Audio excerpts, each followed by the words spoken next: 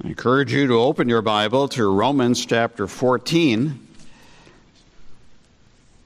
It's important that we look carefully at this passage today.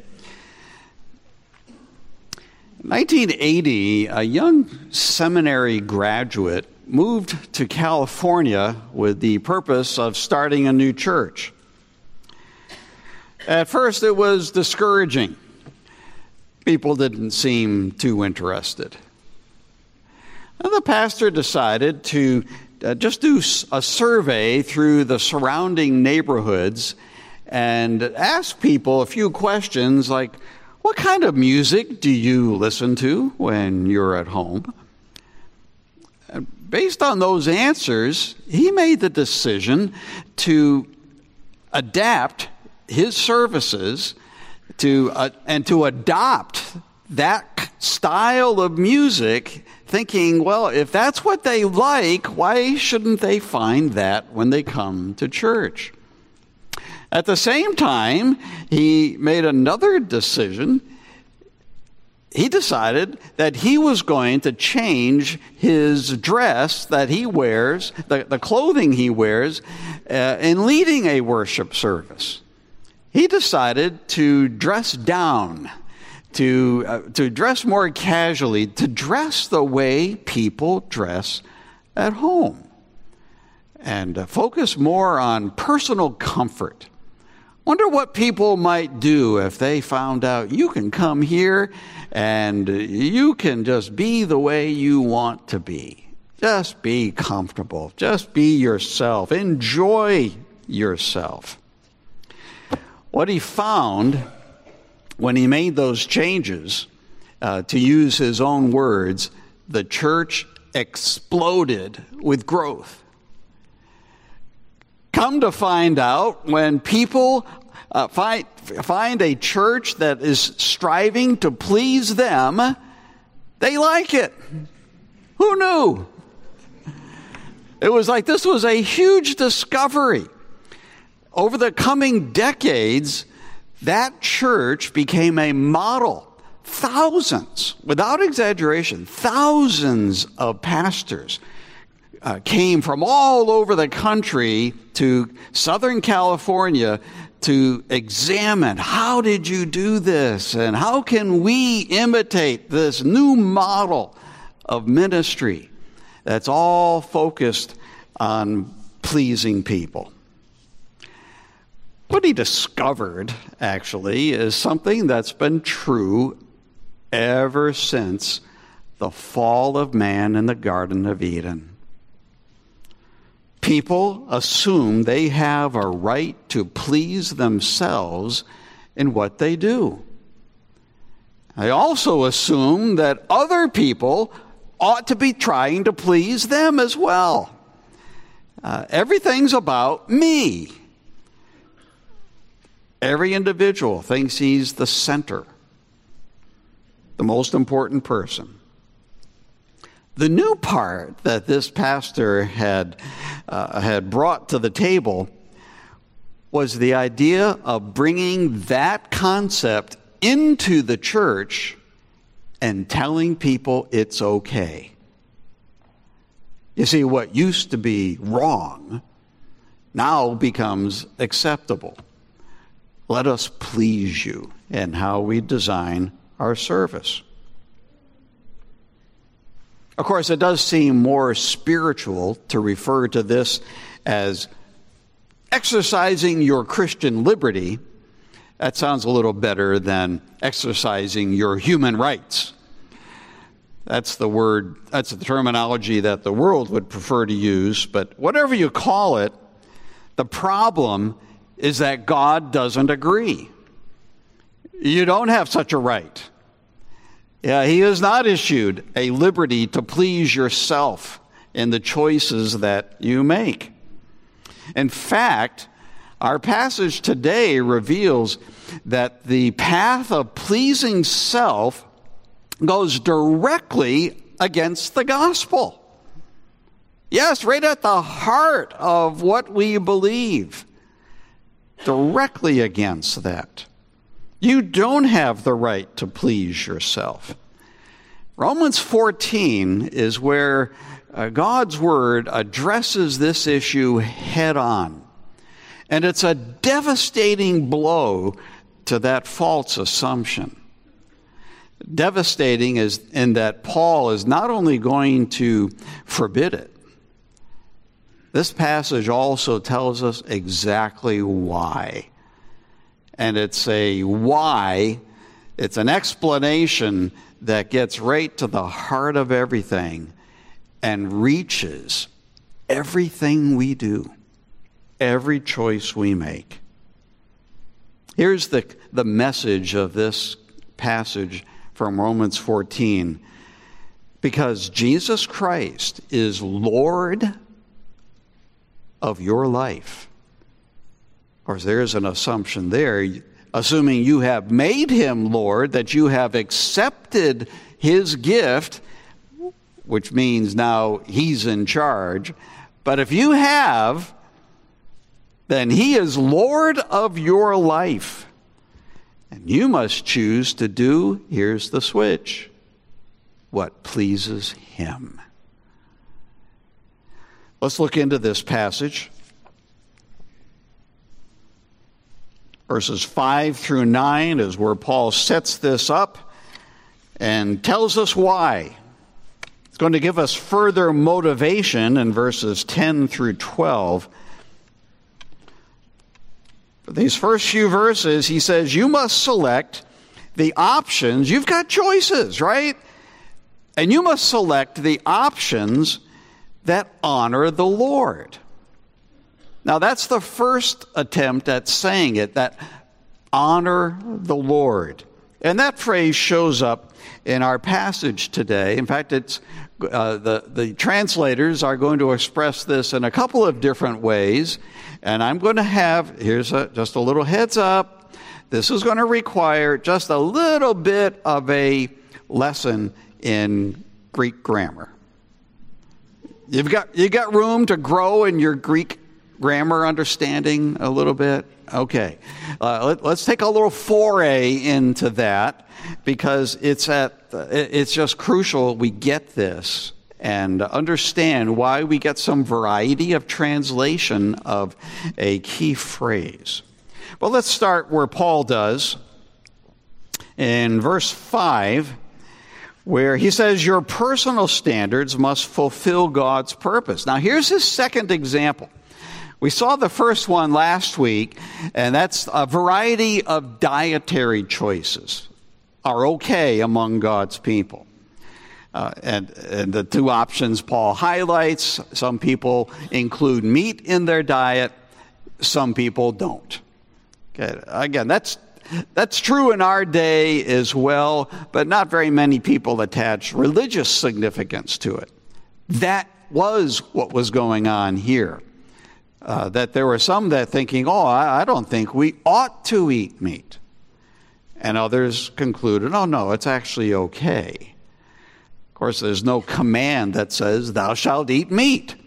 So Paul's conclusion is, if somebody chooses not to, doesn't think that's right, okay for them. Somebody else wants to, fine. But now the second example, and one more reminder from the first example we saw last week. In fact, one of those two opinions is better than the other. A biblical understanding would conclude that it is okay for God's people to eat meat. But if somebody isn't sure about that, fine. It's not going to hurt their relationship with God if they don't take another bite of steak the rest of their lives. They're fine. So just let them have their own decision about that. Here's the second example, and this one's not just a distinct example, it is purposefully different. Verse 5, one person esteems one day as better than another, while another esteems all days alike. So in this case, this is just observing one day. One day, God expects me to behave a little differently. Another person says, "Oh no, we need to esteem every day. Every day is for the Lord." All right, well, that's a legitimate distinction. But in this case, which one is weak? Paul doesn't tell us. He did with the first example. Here's the first hint. Paul is moving into new territory. The first one was, there really is a better perception of truth. But this one, he gives no such indication. And like with the first one, as we noted last week, many interpreters think, oh, well, I know what's going on here. This is a distinction between Jews and Gentiles. But remember last week we noted together, even Jews eat meat. They just eliminate some kinds of meat. Jews were never required to be vegetarians. So it's not really a Jewish-Gentile thing, and then they do the same thing here. Oh, we know what's going on here. Some were Jewish background, and they were carrying over the Sabbath into Christian worship. Well, Paul knows the word Sabbath.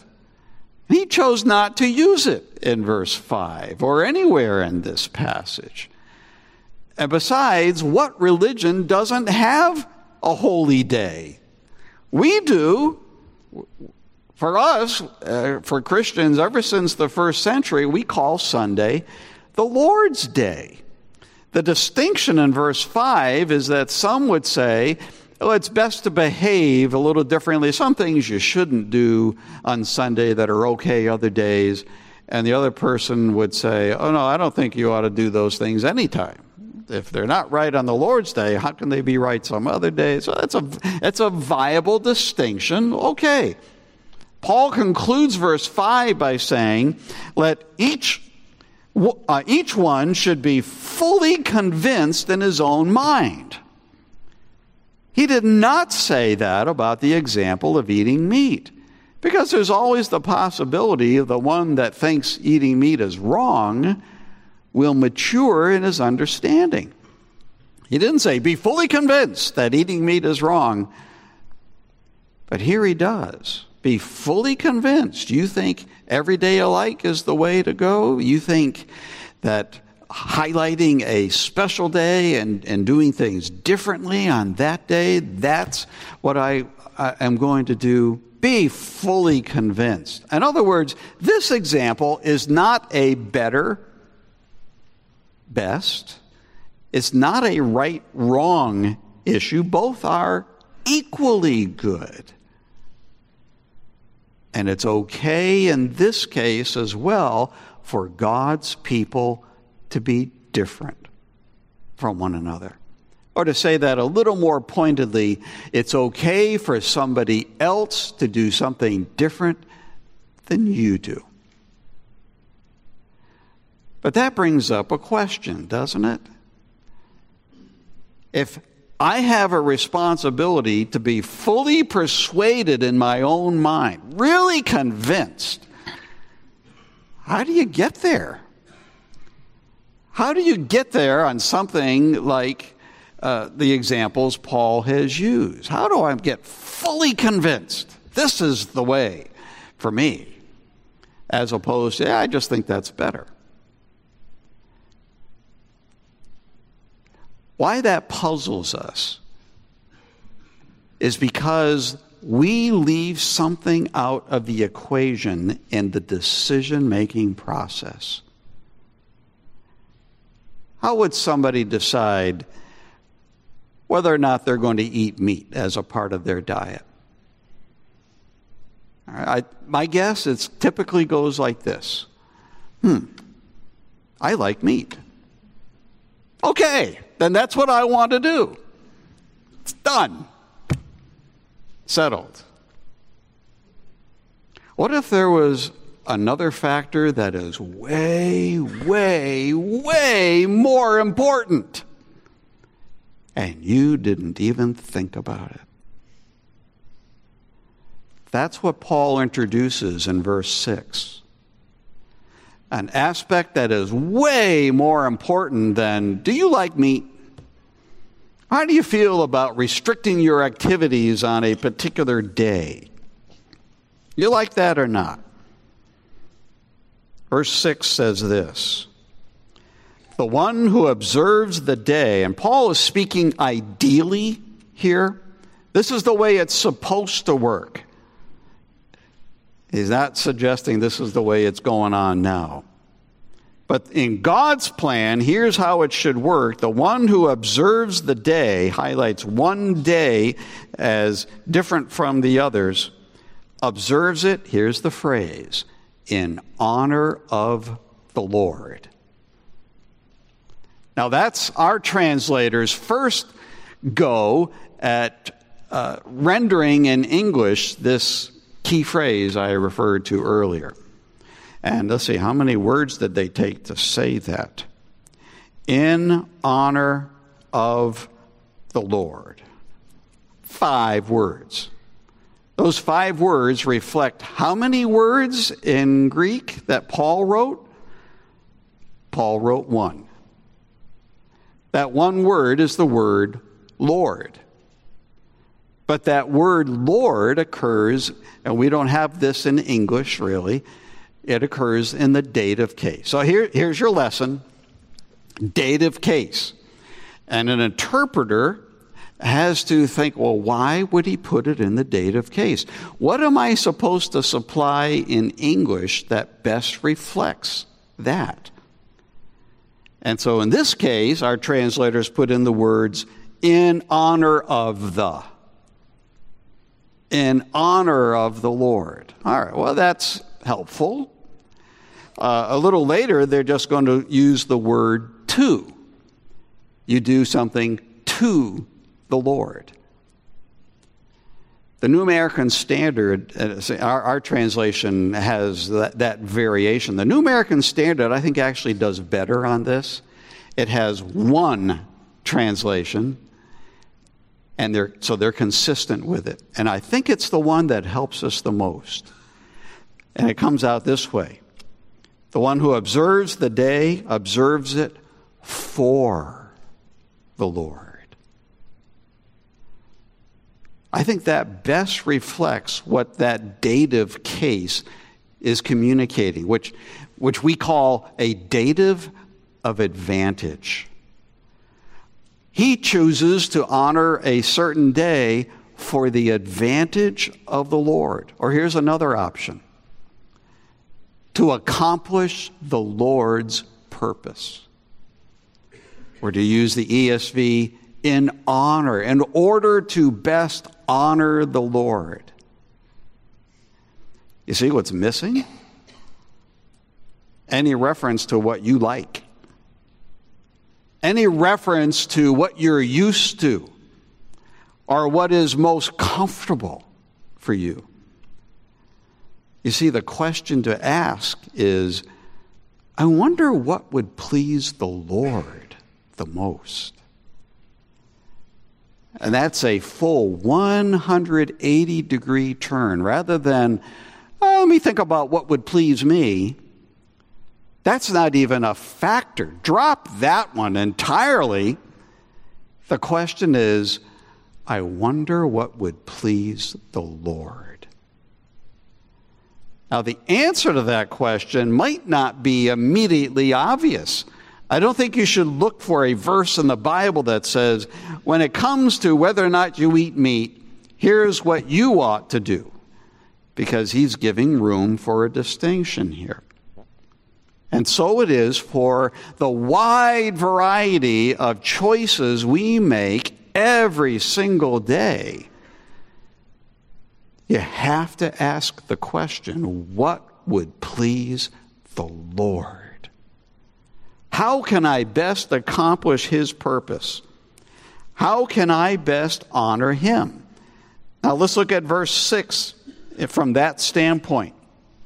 The one who observes the day observes it in honor of the Lord, or for the Lord, or in order to best accomplish his purpose.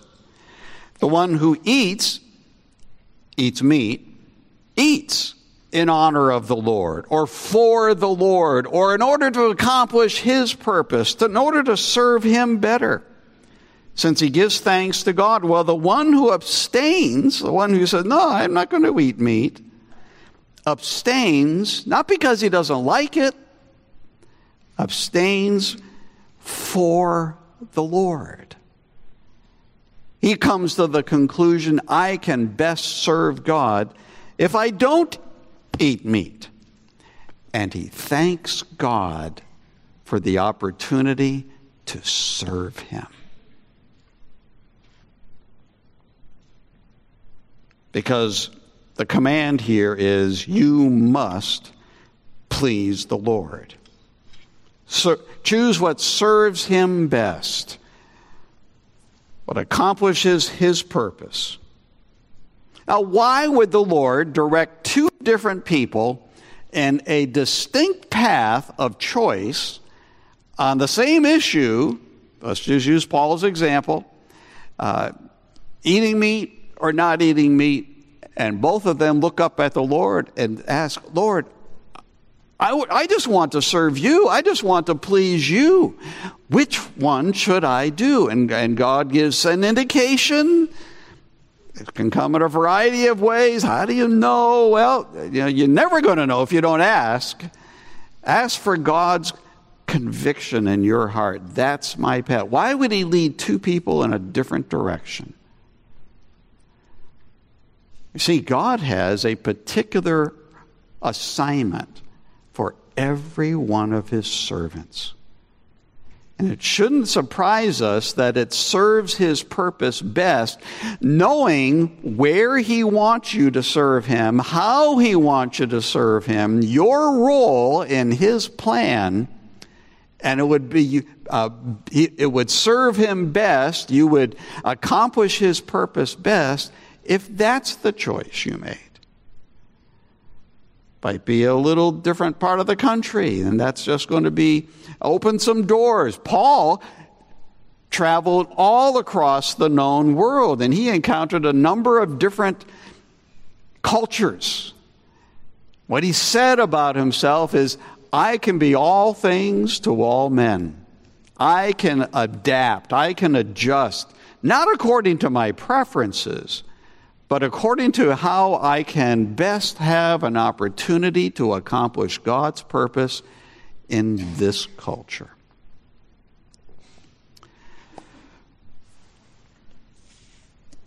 But now it's up to Paul to convince us that this is actually okay, that it's right for us to consult with the Lord and ask him how he wants us to live. And so he does that in verses 7 through 9. We find out it's far more significant than just these non-essential choices that distinguish one from another. In fact, his argument in these verses is your entire being must fulfill God's purpose.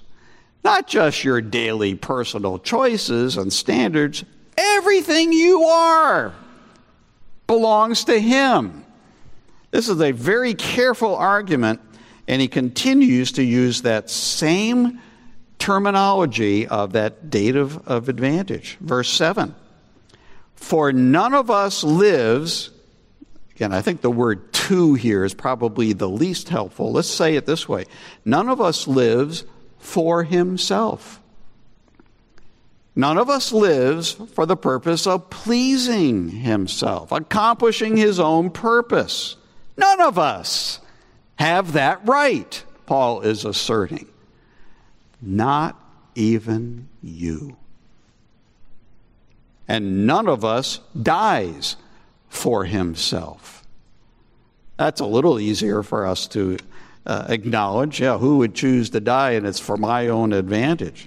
But somebody, euthanasia has become very much more popular and available across the Western world. People are saying, I think I'm suffering too much, that it would please me more just to die, so I'm going to take my own life. You don't even have that right. You're usurping God's place. He expands on that in verse 8. For if we live, and here it is again, for the Lord. And if we die for the Lord. He controls your whole existence. And further, it's for His purpose that you exist, or that you stop living on this world. It's all about Him, not about you. He controls your existence. And on that basis, well, at the end of verse 8, Paul has a conclusion. Whether we live or whether we die, we are the Lord's. And there he changes the wording a little bit, and he's talking about possession. We belong to the Lord. The reality is no more complicated than that. There are no buts to be added here. And now Paul has the zinger. Here's the clincher for his whole argument in verse 9. Christ deserves nothing less. He deserves your full submission, your devotion to Him. And he tells us that's exactly why He saved you. For to this end, to accomplish this purpose, Christ died and lived again. Oh, you thought He just felt sorry for you. You had to go to hell. So He paid for your sin, and now you're saved. He's just being nice. No, He did that. He died and came to life again in order that, and to use Paul's words in verse 9, in order that He might be Lord both of the dead and of the living.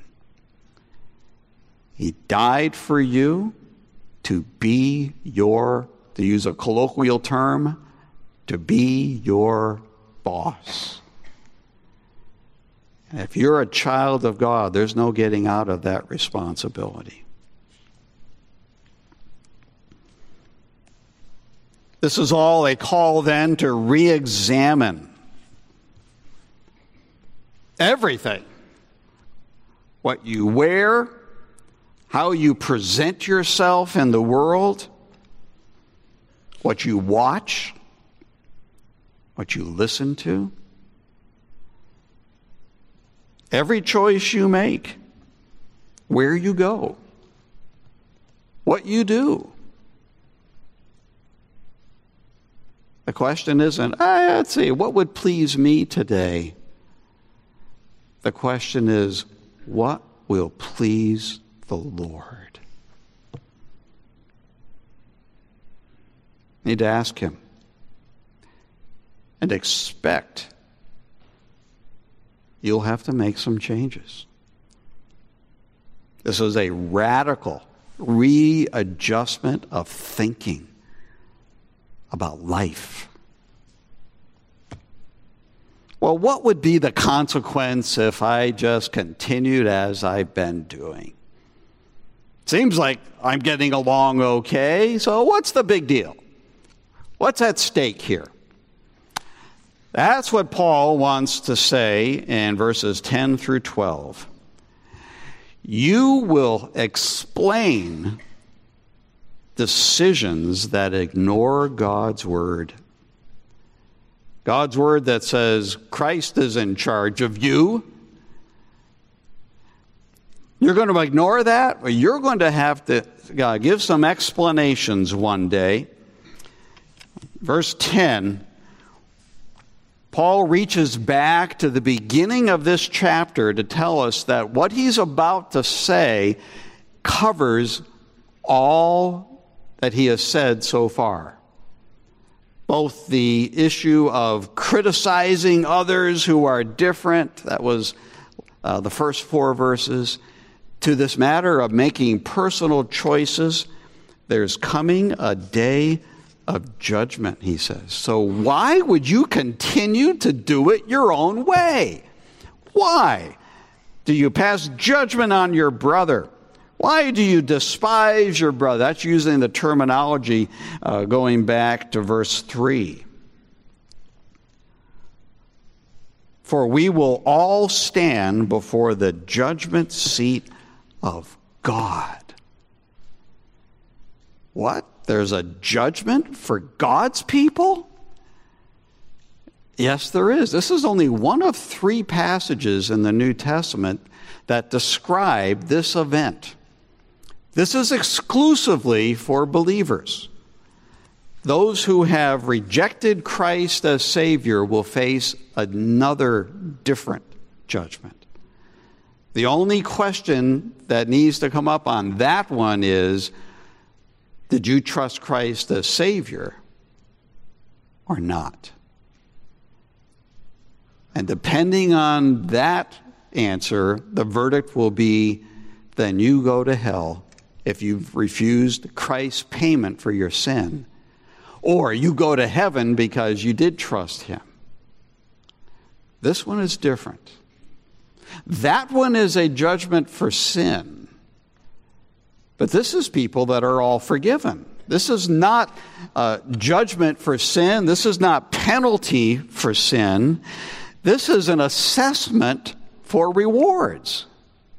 There's another passage that I think is helpful for us to consider here that describes the very same event, but a little different focus on it. I'm just going to read 1 Corinthians 3, 12 through 15. It says, now if anyone builds on the foundation is Christ, your Lord, how did you serve him in your life? Well, if anyone builds on that foundation with gold, silver, precious stones, things of value. Or, another category, wood, hay, and straw, things without value. Especially the wood here isn't nice planed wooden boards. This is sticks, twigs. Each one's work will become manifest, for the day, what our passage is calling the judgment seat of God, that day will disclose it, because it will be revealed by fire. And the fire will test what sort of work each has done. The fire is not testing the person. The fire is testing how they served God during this life. If the work anyone has built on the foundation survives that test, he will receive a reward. If anyone's work is burned up, like the wood, hay, and stubble, he will suffer loss. He'll have nothing to show for his years of opportunity on this earth. Nothing to show for it. Though he himself will be saved, because that's not the question here, but only as through fire. This is an assessment of believers for reward. And to confirm that this is not some new idea, he quotes from Isaiah 45 in verse 11 here. He says, for it is written, God's people have had reason to anticipate this for a long time. As I live, says the Lord, every knee shall bow to me, and every tongue shall confess to God. He is going to ask some pointed questions, like, I told you, don't be critical of somebody who is different from you in non-essential matters. Why were you still critical? I told you your choices had to be based on what serves me best. Why did you continue to please yourself? That's going to be a hard question to answer. In fact, you won't have an excuse.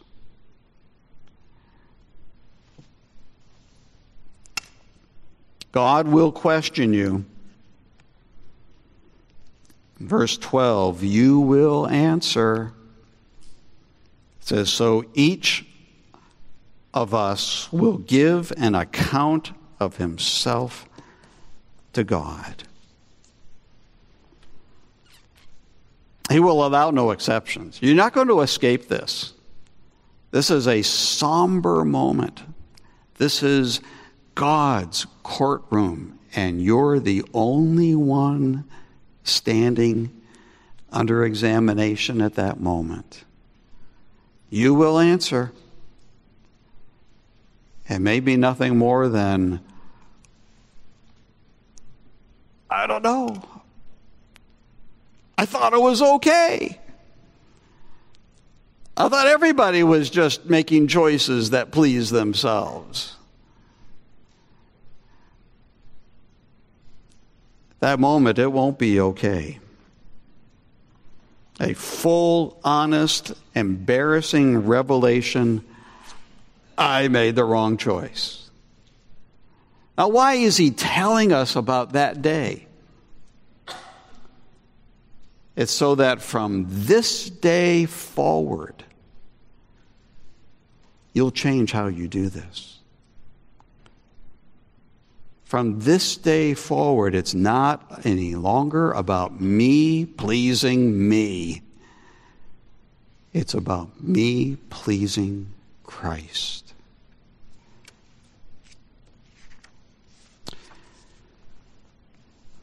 That church in California eventually became the largest church in the Southern Baptist Convention in the world.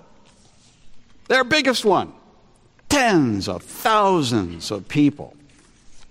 An amazing instance. And over the years, this goes back all the way to 1980, over the years they have continued to adapt themselves to what pleases people. They've just found more and more innovative ways to do that. They reached a milestone, though, just last year. Until then, they had followed the pattern that only men can be pastors. But in 2022, that church ordained 3 women to the role of pastor, without any restrictions of their ministry. You can pastor women. No, they can pastor anybody. The founding pastor just this year passed the torch on to another pastor to be the lead pastor and his wife. Husband and wife, co-pastors, as well as other female pastors and other male pastors as well. Their thinking was, yeah, all right, this doesn't follow the Southern Baptist guidelines, but it's probably going to be okay. I mean, what are they going to do? We're the biggest church they've got. We're the wealthiest church they've got. We've got more influence than anybody else. So people wondered, how would the convention respond? Well, this past February, the executive committee met to discuss this. And after much deliberation, they came to the conclusion this not only violates our convention standards, this is a clear violation of the Word of God. We cannot allow it. And they voted to expel that church from the convention. Well, immediately the church filed an appeal, which was their right under the rules of the convention. So glad we don't have a convention, okay? This is all so complicated. So they filed an appeal, so that came before the national meeting, their big annual meeting just last month. And they gave their arguments why they ought to still be in the convention, why this ought to be okay. And then others addressed the opposite side of the issue, and they took a vote. This is representatives from all over the world. And they voted overwhelmingly to expel that church. Huge decision. Great ramifications for the convention. Probably next to none for the church. They don't need the Southern Baptist Convention. They're going to continue and probably continue their downward slide into pleasing people. And in that sense, they're going to be just fine. That's a reminder to us that the judgment of other men is not the most important factor. Now, I don't pretend to have insight as to how it's going to go at the judgment seat of Christ for anybody else. This passage is saying the one that really matters is how it's going to go for you. It will matter to you then. This whole passage is an instance of God's grace saying, you don't want to have to give that bad answer then. So change your focus now. Commit yourself to please the Lord.